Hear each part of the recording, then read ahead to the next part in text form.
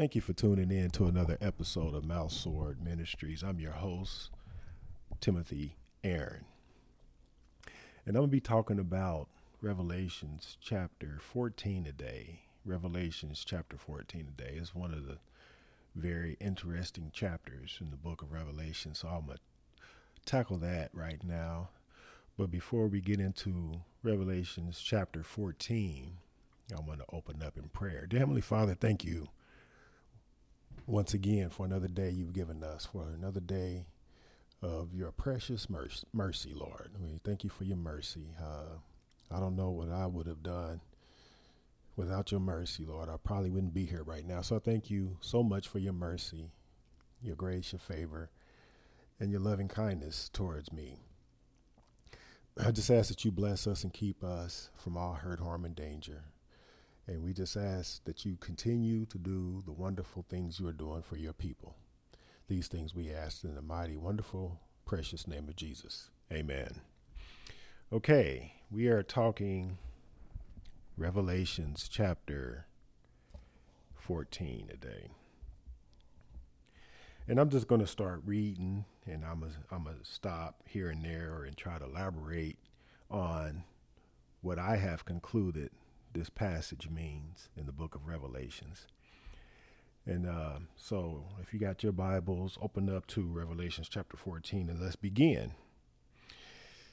Okay, he says, and I looked. Now, I want to stop right there because I have concluded that every time John says, and I looked, or and I beheld, same word in Greek, and I look, and I beheld. He is changing the setting of the story, of the prophecies of the book of Revelation. See, Revelations is not a continuous chapter by chapter story in time. You know, it's not a story from beginning to end. You know, John, he has been given these visions and these prophecies, you know, out of order of time. It's not in order of time. And I think that's what has thrown a lot of the earlier ministries for a loop when it comes to the rapture. You know, if you're trying to understand the rapture and read the book of Revelations and you think it's a book in order of time, then you're going to come up with something like the pre-tribulation rapture. You know, and I think the rapture takes place at the last day. Why do I say that? Because Jesus tells us in John chapter 6, verses 39, 41, 44, and 54, he says at 4 times that he's going to gather all them that belong to him at the last day. So the rapture takes place at the end, at the very end. So right there, he jumps around in time, and I looked. I think that's the way we can come to understand when John is changing the setting, the time and the place of his prophecy. And, you know, like in Hollywood, we see this a lot. When we watch the movie, it would tell us, you know, at the bottom of the screen, when the setting is changing, it would tell us 1 year earlier, 5 years earlier, or 20 years later. It would tell us that the setting is changing. So I think John's way of doing this is by saying, and I looked, and I beheld. He's letting us know that he's getting a new setting here for the prophecy. So he says, and I looked, and lo, a lamb stood on the Mount Zion, and with him 144,000 having his father's name written in their forehead. And I heard a voice from heaven as the voice of many waters, and as the voice of a great thunder. And I heard the voice of harpers harping with their harps. Okay, so the voice of many waters, according to Revelations chapter 1, is Jesus. That's how his voice sounded to John. And the voice of great thunder in Revelations chapter 10, it describes that was the voice of that great angel. And so this is Jesus and this great angel and harpers, the voice of harpers harping. That was, I believe, the 24 elders and the 4 beasts in heaven. They had harps. And so this is taking place probably in heaven or in New Jerusalem, the great city. Okay. What I was saying was, so this is probably taking place in heaven or New Jerusalem. This is after the rapture. This is a scene where they are starting to celebrate in heaven, you know, of the second coming of Jesus Christ being over, and things are great and wonderful in heaven, or in this new city where we're going to rule and reign with Christ for 1,000 years. So this is the setting here. Okay, verse 3. And they sung and they sung as it were a new song before the throne and before the four beasts and the elders, and no man could learn that song but the 144,000 which were redeemed from the earth. Okay, verse 4, it says, These are they which were not defiled with women, for they are virgins. These are they which follow the Lamb whithersoever he goeth. These were redeemed from among men, being the first fruits unto God and to the Lamb. Now I believe these are 144,000 of Jews. It tells us that in Revelations chapter 7, 12,000 from each 12 tribes. And I believe Jesus has reserved unto himself 144,000 authentic Jews, okay, because he promised Abraham that his seed would always be his seed. His seed will always be his people. And I believe these are his children. These are children. These are literally children. And why do I say that? Because it tells us that these were not defiled by women or with womanhood, because I don't believe these are all going to be just males. I believe this is children. And so it's letting us know that these are they which follow the Lamb whithersoever they go. They are virgins, okay? So children of virgins, of course, these are not going to be probably adults. These are probably going to be children. Another reason why I say that, when I think about Matthew chapter 19, Jesus is with his disciples, and a group of people bring children to Jesus. And the disciple says, no, send them away. We about serious business. We ain't got time for no children. And Jesus says, no, don't forbid them. Bring them unto me. He says, for of such is the kingdom of God. These children. Yeah, right. So I believe these 144,000, they're going to be innocent. They're going to be without guile. They're going to be virgins. These are going to be 144,000 children. Okay. And they're going to only be able to learn this song here. And verse 5, it says, in their mouth was found no guile, for they are without fault before the throne of God. Okay. Now, stop right there. Now we go into verse 6. And what does he say in verse 6?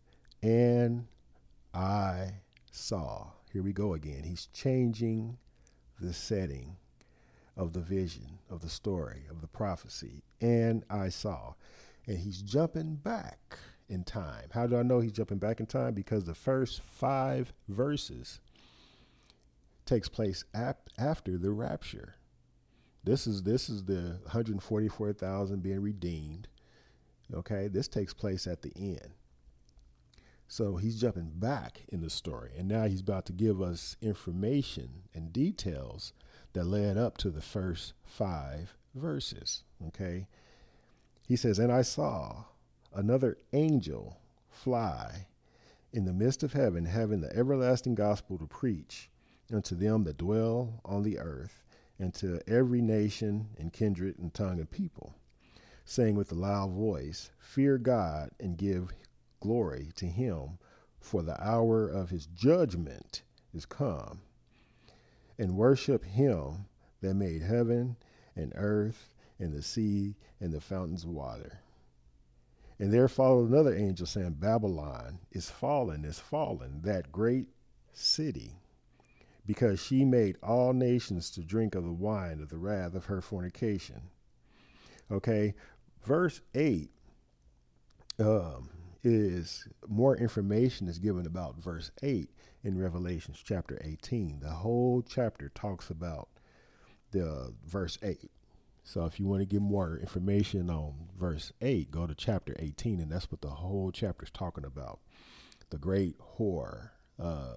It's really talking about God's church and how God's church has betrayed him and has sided with the Antichrist and and has become the false prophet. That's what it's really talking about.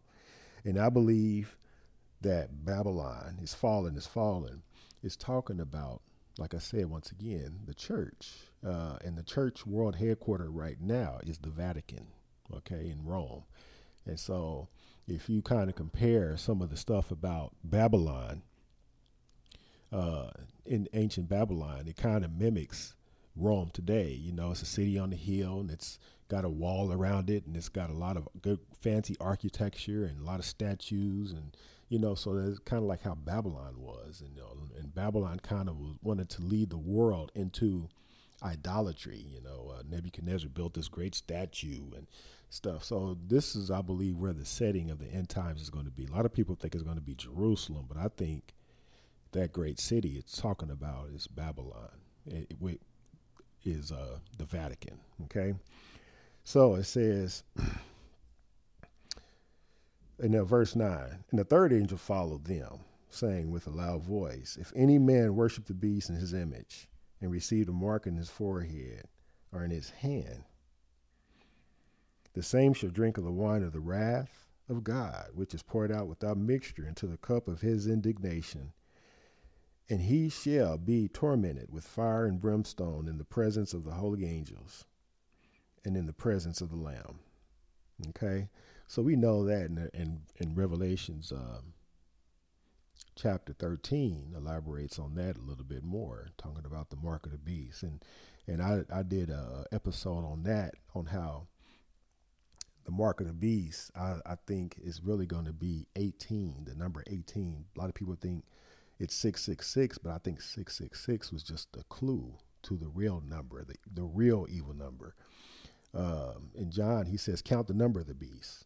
Okay, so when you count the number of the beast, it's 7 heads and 10 horns. That's 17, plus a little horn. That's 18. Okay, and he said it is the number of a man.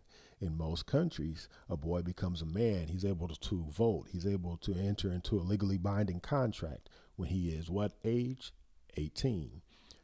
President Zelensky, when he was being invaded by Russia, Ukraine passed a rule that all men of the age of 18 and over must come and fight.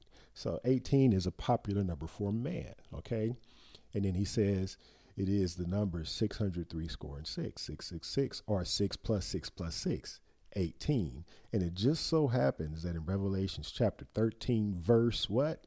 18, we get all of this information. So I believe the real evil number is going to be 18. And since I believe China is this great red dragon, which is going to be the devil's world headquarters, I believe it's going to be maybe the Chinese number 18 or something to that effect. So let's be looking out for that as we get closer to the end times. Okay. All right. Verse 10, and the same shall drink of the wine of the wrath of God, which is poured out with mixture into the cup of his indignation. And he shall be tormented with fire and brimstone in the presence of the holy angels and in the presence of the Lamb. Okay. And the smoke of their torment is ascended up forever and ever. And they have no rest day or night, who worship the beast in his image, and whosoever receive the mark of his name. So see, this is talking about the second coming of Jesus Christ and the battle of Armageddon, when Jesus comes back with the sword in his mouth, and he's going to execute judgment on the earth, and he's going to attack the great red dragon. He's going to attack the Antichrist and the false prophet. That's what this is all talking about. And all the people of the earth who have taken his mark. Okay. Verse 12. And then it says, here is the patience of the saints. Here are they that keep the commandments of God and the faith of Jesus Christ. And I heard a voice from heaven saying unto me, right blessed are the dead which die in the Lord from henceforth. Yea, saith the Spirit, that they may rest from their labors, and their works do follow them. So now here he is letting you know that he's about to rapture his church. Okay. So like I said, now we talking about the part of this vision where he has jumped back in time, and now he is explaining what he wrote about in the first 5 verses. Okay. And then verse 14, he says, and I looked, and behold, a white cloud, and upon the cloud one set like unto the Son of Man, having on his head a golden crown, and in his hand a sharp sickle. Okay. And another angel came out of the temple, crying with a loud voice to him that sat on the cloud, thrust in thy sickle and reap, for the time is come for thee to reap, and for the harvest of the earth. For the harvest of the earth is ripe. Okay. So sometimes we have been taught that this was the rapture, but this is not the rapture either. This is God's wrath. This is God's judgment. And I'm going to explain why here in a little bit. Let's go on down to verse 16. And he that sat on the cloud thrust in his sickle in the earth, on the earth, and the earth was reaped. Okay. Verse 17. And another angel came out of the temple, having in his hand, let me start over. And another angel came out of the temple, which is in heaven, and he also having a sharp sickle. Verse 18, and another angel came out from the altar, which had power over fire, and cried with a loud voice, with a loud cry to him that had the sharp sickle, saying, thrust in thy sharp sickle, and gather the clusters of the vine of the earth, for her grapes are fully ripe. Okay. And the angel thrust in his sickle in the earth, and gathered the vine of the earth, and cast it into the great winepress of the wrath of God.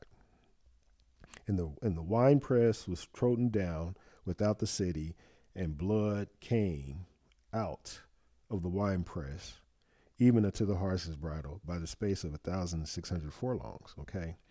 So verses 14 through 20 is the wrath of God beginning, is God's judgment.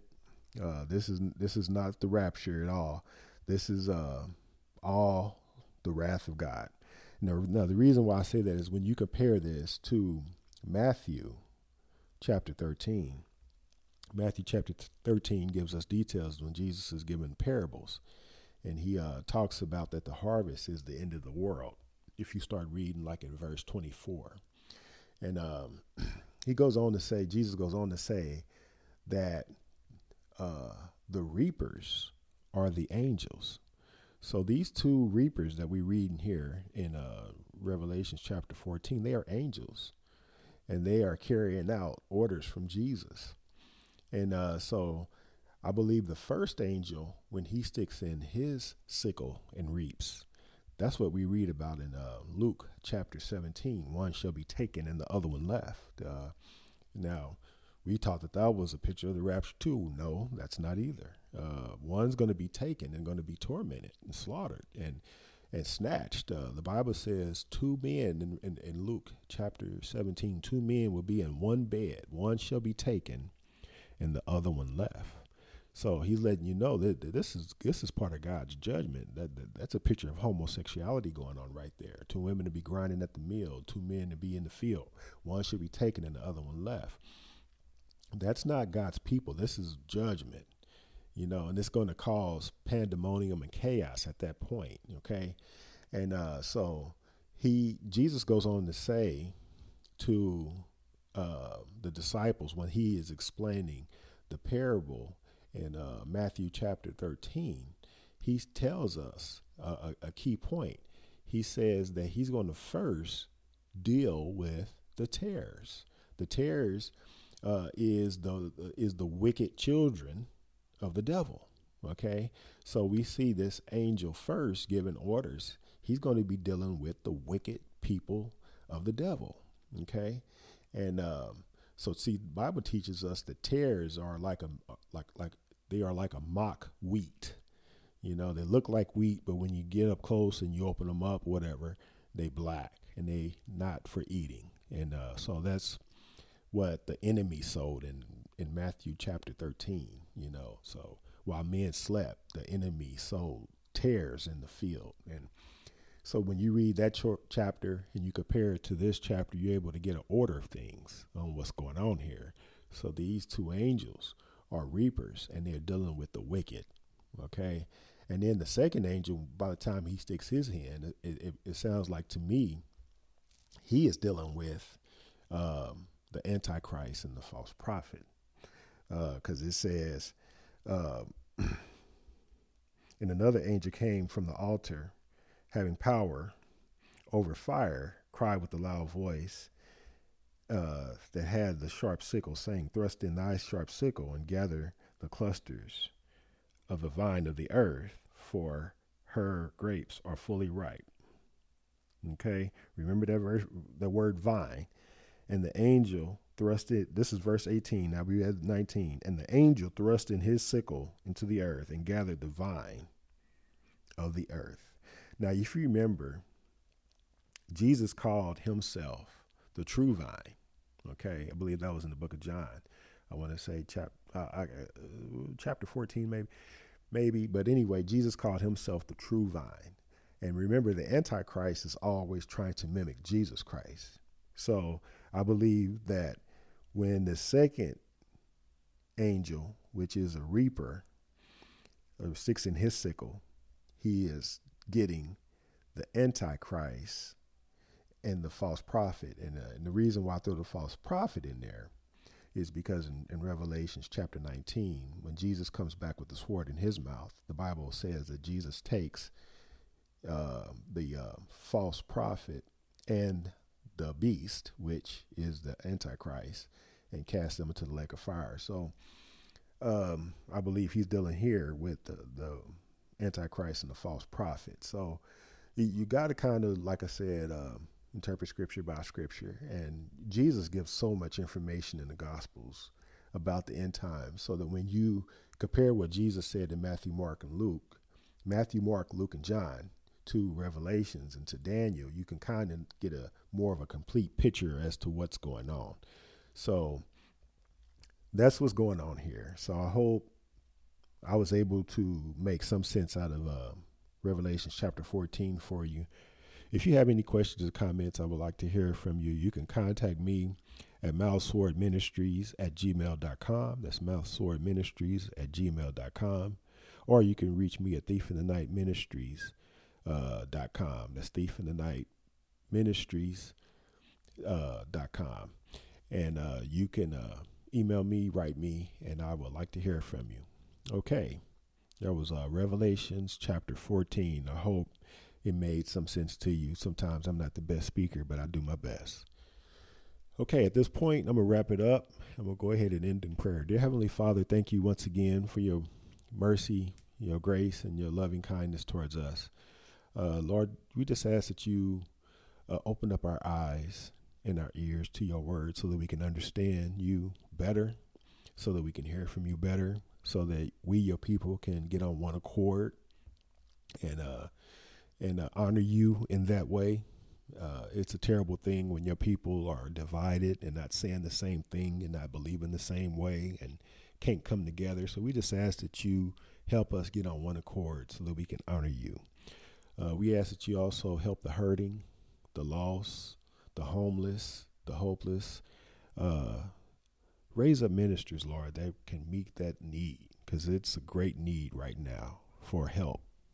And we just ask that you continue to bless and to continue to provide. These things we ask in the mighty, wonderful, precious name of Jesus. We give you praise always and forever. Blessed, blessed. Blessed be the name of the Lord.